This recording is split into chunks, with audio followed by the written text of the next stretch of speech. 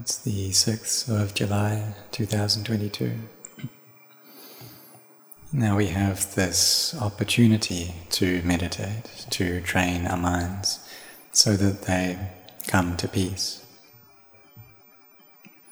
Because the nature of these minds is that they are elements which become aware of sensory experiences, and they're constantly proliferating, and so they're not still. Our samadhi isn't firm, our mindfulness hasn't really come together, and so wisdom simply doesn't arise. And when the mind is devoid of wisdom, then, and it's always receiving these sensory experiences, then they give rise to greed, hatred and delusion. These experiences which are the basis for the arising of greed, hatred and delusion. And the mind chases after these experiences. And so people who are really lacking in mindfulness, they're not able to control their minds. And so they're always following their emotions. And if they don't have control over their body and their speech, and that means that they don't have sila, they don't have virtue. But for those who are able to see the danger in this lack of virtue, they can come and train their minds, have this forbearance. Sometimes others shout at us, scold us, say harsh things to us, sometimes they gossip about us. But whatever the case, we forbear with that. Recollecting how the fully self-awakened Buddha in his lives as a bodhisattva, that each life that he took, he trained in this forbearance, this khanti parami. There was one life as the Naga Buddhadatta, that he developed this sila parami, this virtue. And even though he went through such torture that was given to him, but he was still able to keep his precepts and virtue. There was one life when he developed this parami of khanti, of forbearance.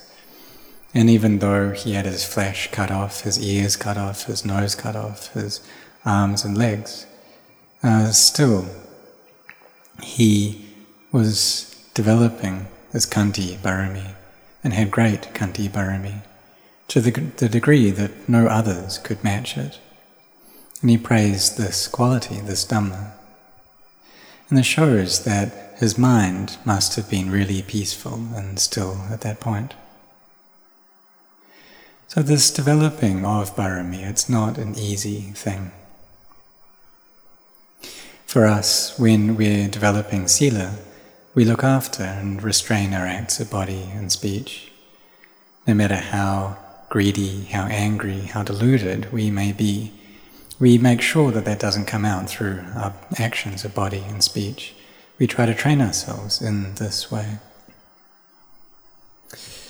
But if our samadhi is not firm, our mindfulness isn't really there with the mind, and wisdom doesn't arise, what that means is that avijja, ignorance, is arising. And when this is in control of the mind, then it'll lead us to chaos, this avijja, this delusion. But this ignorance, it doesn't exist within trees or rivers or mountains, but it's right here within our hearts, within the hearts of all beings. So this is why we need to train our minds, why we need to develop our parami. So a part of that is developing generosity. This too is something that we need to cultivate. And we do this little by little until our minds feel joyful in the goodness of that. And when we do this frequently, then this becomes kind of a kamma which our mind is habituated to. And they become brighter, these hearts become brighter and more peaceful. And one of the qualities of a Sotapanna, of a stream enterer, is that of faith. Faith in building goodness, faith in cultivating merit. Having good sila constantly. So like Lady Visakha and Anathapindika, that their minds were very bright and good, and they developed this generosity. So for us, who are generous people, we can consider ourselves as like the children or grandchildren of Lady Visakha and Anathapindika. And if we have more energy, then we can take up this practice of sila. We keep the 5 precepts on normal days, and we can keep the 8 precepts on the 1 prat, the lunar observance days. Having a sense of control over our body and our speech, training our minds. And so like how normally we eat in the evenings, but when we take these 8 precepts, then we don't do that. There's 8 hours during the day which we can eat, and there's 16 hours that we don't eat. And then through that, the health of our body can get better. We can, for those who are overweight, can lose some weight. But this depends upon our sincerity of heart as well, to be able to do this. It really requires this intent, this sincerity. And those who don't have that aren't able to keep these precepts. And then we come to practice as well. So if we have this generosity and virtue, what results from that is happiness, what we can all call heaven. But if we attach to that heaven, that's also not correct.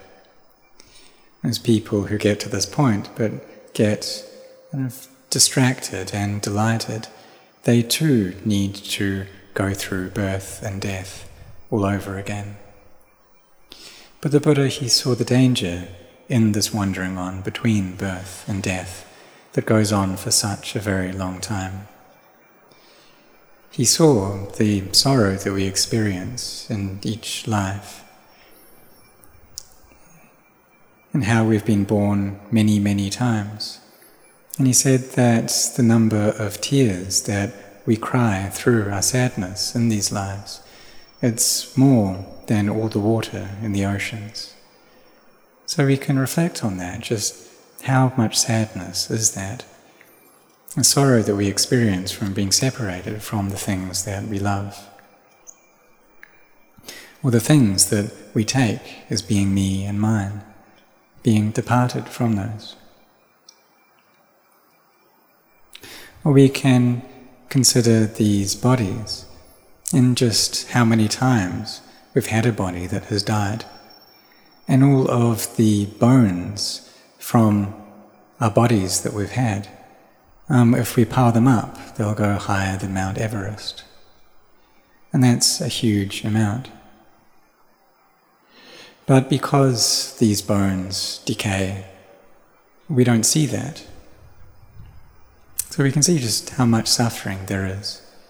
And due to this avijja which pushes us into becoming in birth.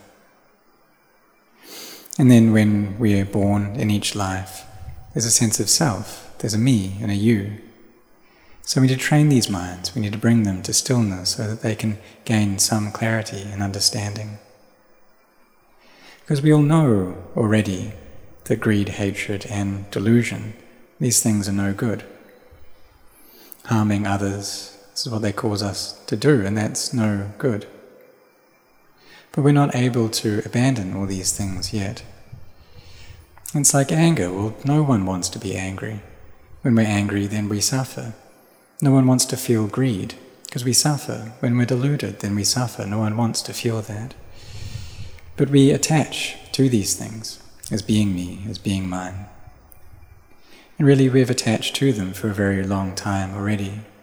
And that's through this avijja, this ignorance.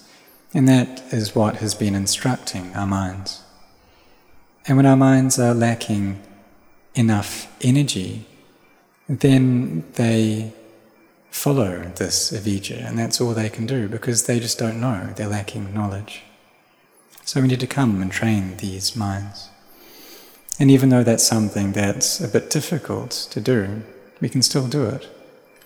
We can contemplate to bring the mind to peace, or we can watch the in and out breath along with this word Buddho. It becomes the object of our hearts. And when Buddho is the focal point of the heart, then we won't be thinking about other things.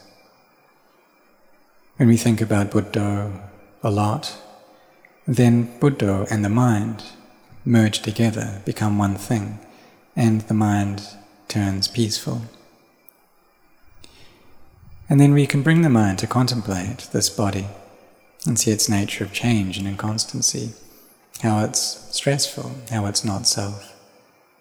We can see the truth of nature, how all things that are of the nature to arise are of the nature to cease.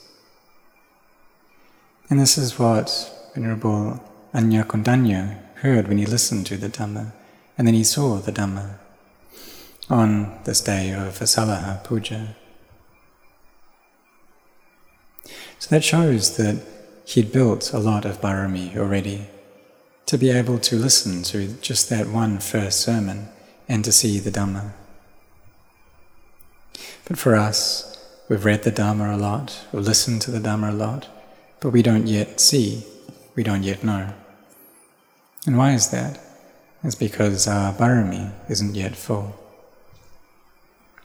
And when our Sila Bharami and our Samadhi, our mindfulness, our wisdom is not yet full, well, that's when we need to put in the effort to make it full and to give rise to it. And it's something that we need to put effort into giving rise to, because it doesn't just happen by itself. We need to give rise to it, we need to practice, we need to put in our efforts, we need to be sincere. And if we take it for real, then we'll get there for real. And so we contemplate these bodies in order to dismantle the sense of self that we have. And how difficult is that to do? Well, we can take it in terms of external things, to give a comparison, and say that in Saratburi province, there was a mountain that was high, but they went and exploded that mountain, used dynamite, in order to get the cement from it, the stone for cement. So this is an example that Venerable Ajahn Chah gave. He said, well, if there's a high mountain and we put our efforts into blowing that mountain up, in 100 years it will all be gone. It will just be flat and empty, that land.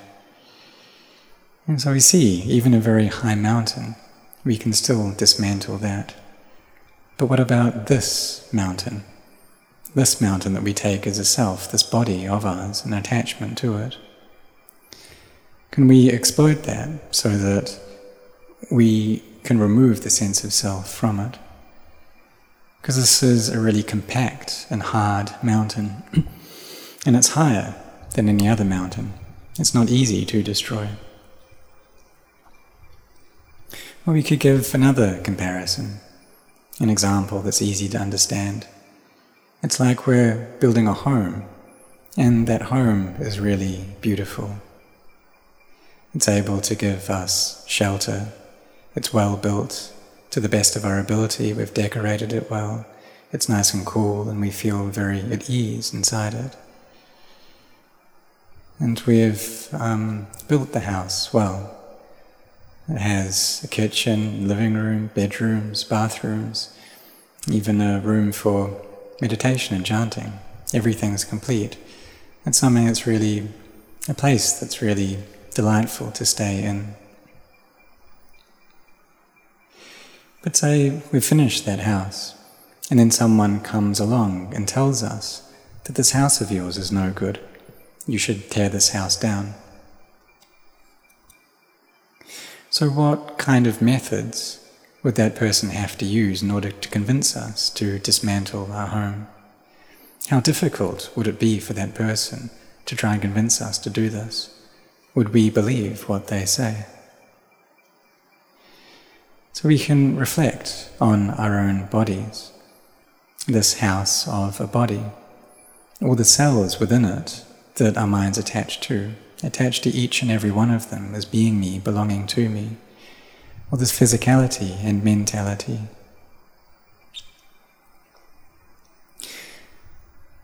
And so how difficult would it be for someone to convince us that this isn't us, this doesn't belong to us? Would that be hard, or would it be easy to dismantle that house? But dismantling that external house, it's not so hard as dismantling this. It's dismantling Sakkaya Ditthi, Vicikicca, Silabbata Paramasa, this self-view and skeptical doubts, attachments to rites and rituals. This is the sense of self. It's something that's far more difficult to dismantle. But if we set our hearts on it, we can do it. Whenever our barami becomes full, that's when we'll be able to take it apart. If we just carry on going. And so Ajahn Chah said that if we just keep at it and don't stop, then we'll get there all the same. We listen to the teachings and we follow them. We practice this correct path, and then we'll be able to get there. It's not above our efforts, not beyond our abilities. But in the beginning, it can be a bit tough.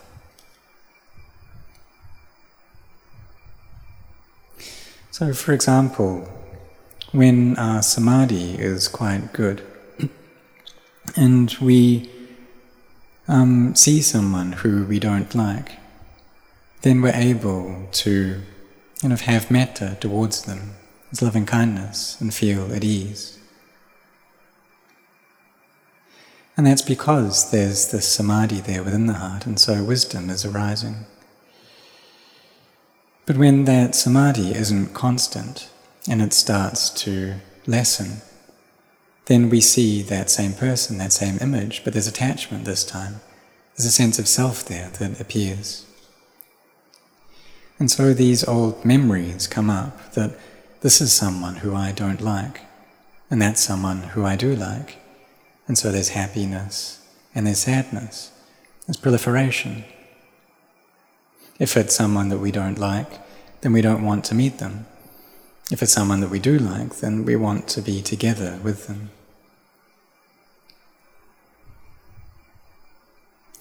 And so there's always this sense of self there that's coming up in this state.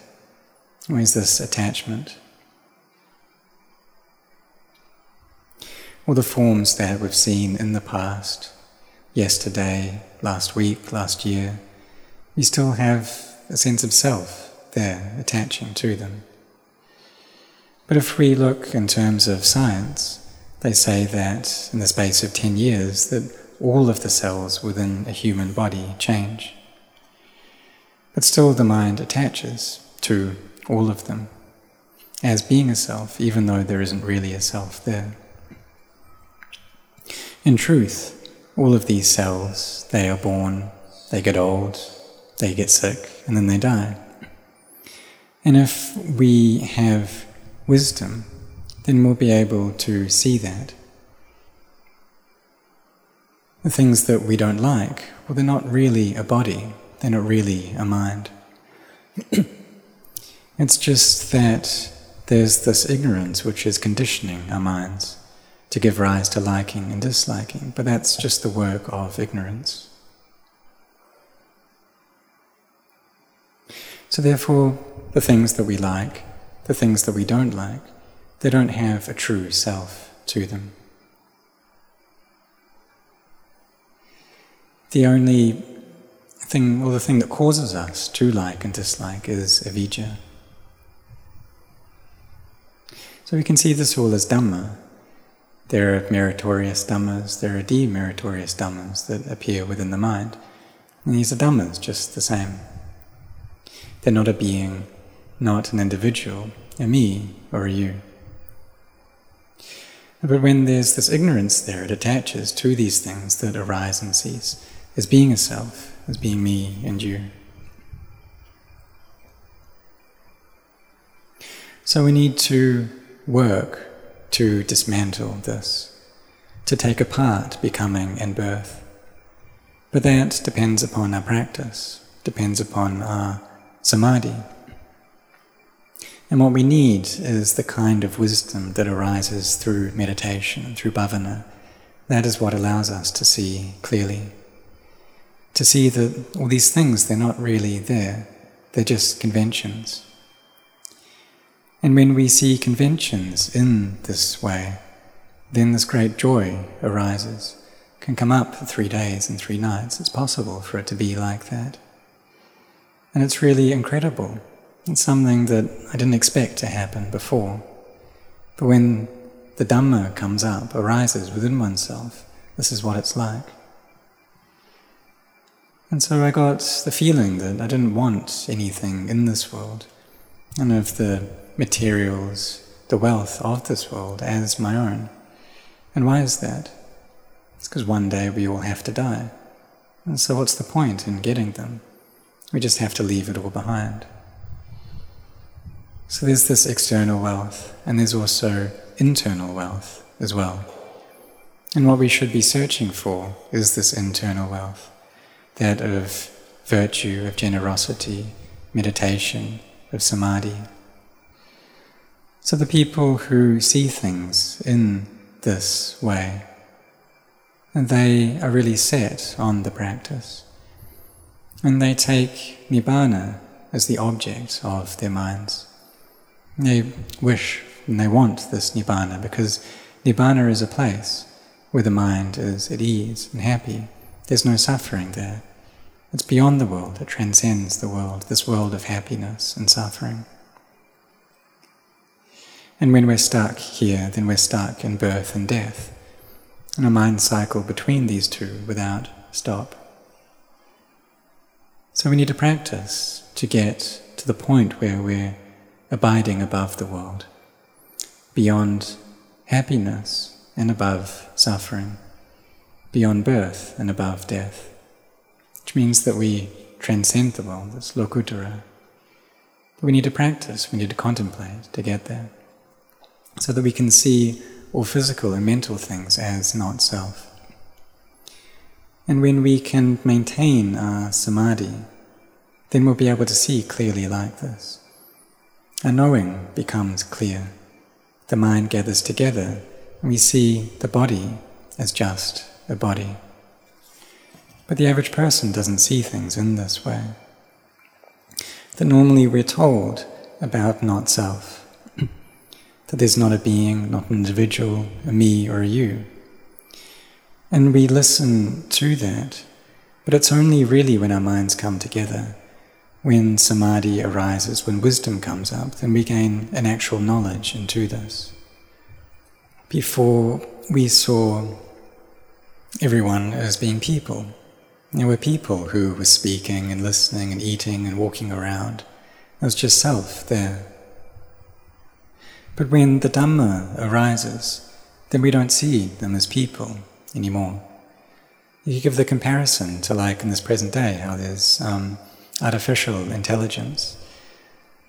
And so if there were these robots controlled by AI, walking around, running around, playing football, playing tennis, we wouldn't see them as being people. We wouldn't see them as being any beings or individuals, us or them. We'll see them as just that, just robots. And these biological robots. But what normally happens is that we attach to all of this as being me or being you. But we should look to see how it's not actually there. Just like robots tottering about. When we gain an understanding of the Dhamma, this is what it's like. And this is the result of the efforts that we've put in. The fruit of our effort is appearing. So we just carry on putting in our efforts in the Dhamma practice until we gain clarity over these bodies, clarity over all physical and mental phenomena, seeing how they're not me. And the mind becomes empty and we see Nibbana clearly. The mind really gathers together, Sila, Samadhi, Panya come together once again, and we're able to cut away at these defilements again. So we see the Dhamma once more, and there's only one life left here. So we set our hearts on this practice now, and so that the state of the Dhamma appears. You see these bodies as being something unattractive. And normally we see them as being beautiful, but now we see them as breaking apart, as being something unattractive. All the different parts of this body are like that. You see it as just being a collection of elements, and something that isn't beautiful, just earth, water, fire and air coming together. And as we carry on contemplating into the body, that contemplation happens in more and more refined levels, and depending upon the energy of our mindfulness and samadhi, until we're able to abandon all attachment towards the body, and the attachment that we have towards feelings, perceptions, mental formations, and sense consciousness becomes less and less. We see feelings as just feelings, as perception as just perceptions, mental formations, merely mental formations, and consciousness as just consciousness.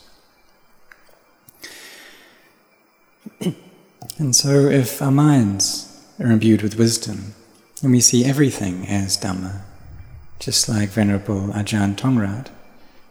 One time he was trying to get rid of the kilesas in a layperson, and because this layperson wasn't offering food on alms round. But this layperson in turn abused him, but he bowed to that abuse as being Dhamma. He saw there was this anger coming up, but he was able to bow to that anger because he saw the Dhamma there within it.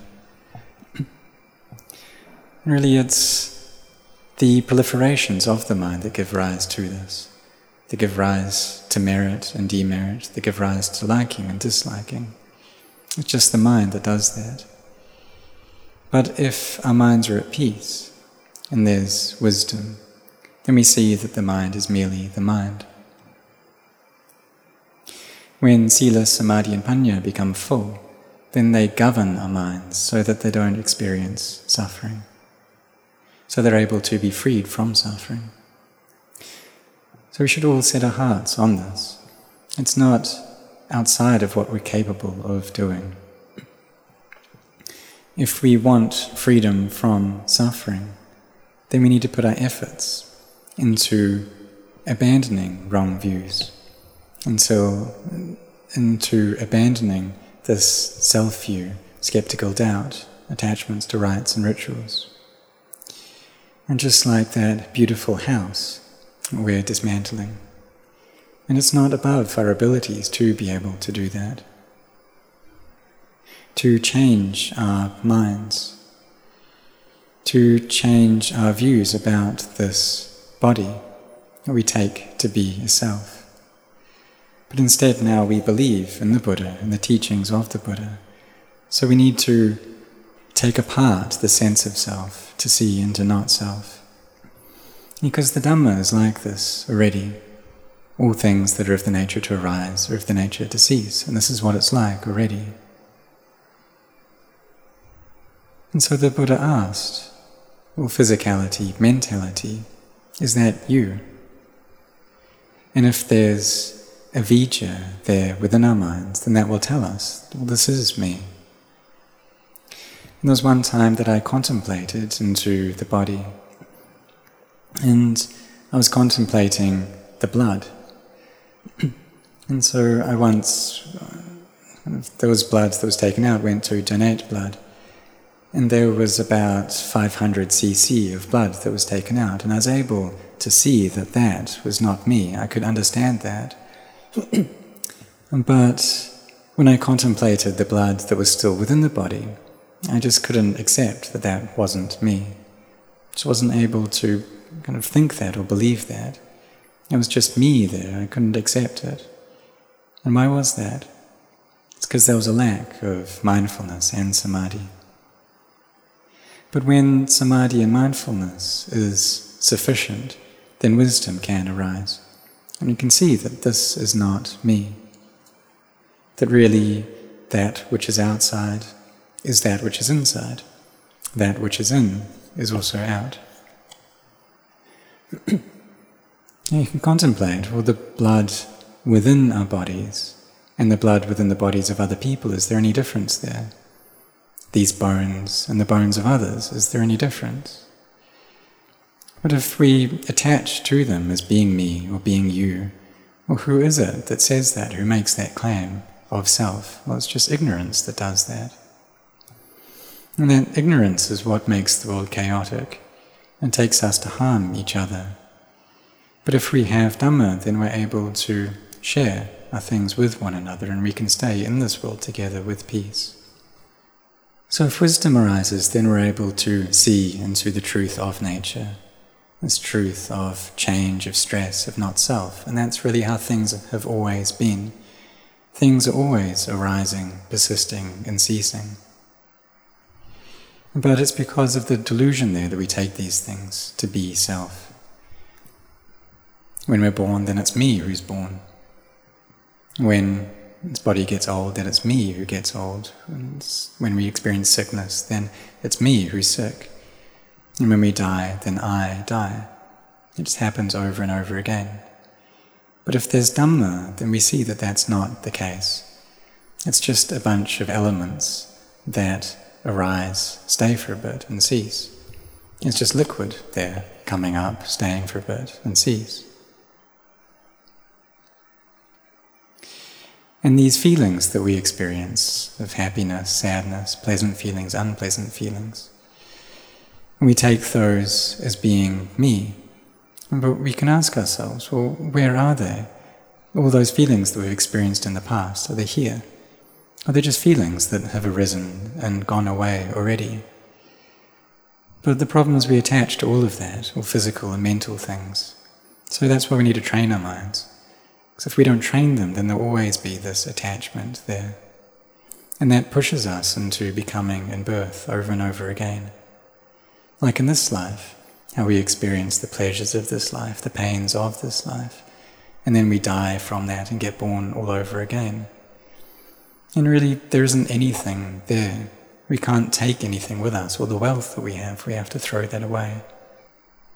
So we should set our hearts well on this practice, putting in our efforts, because this life we have a very good opportunity.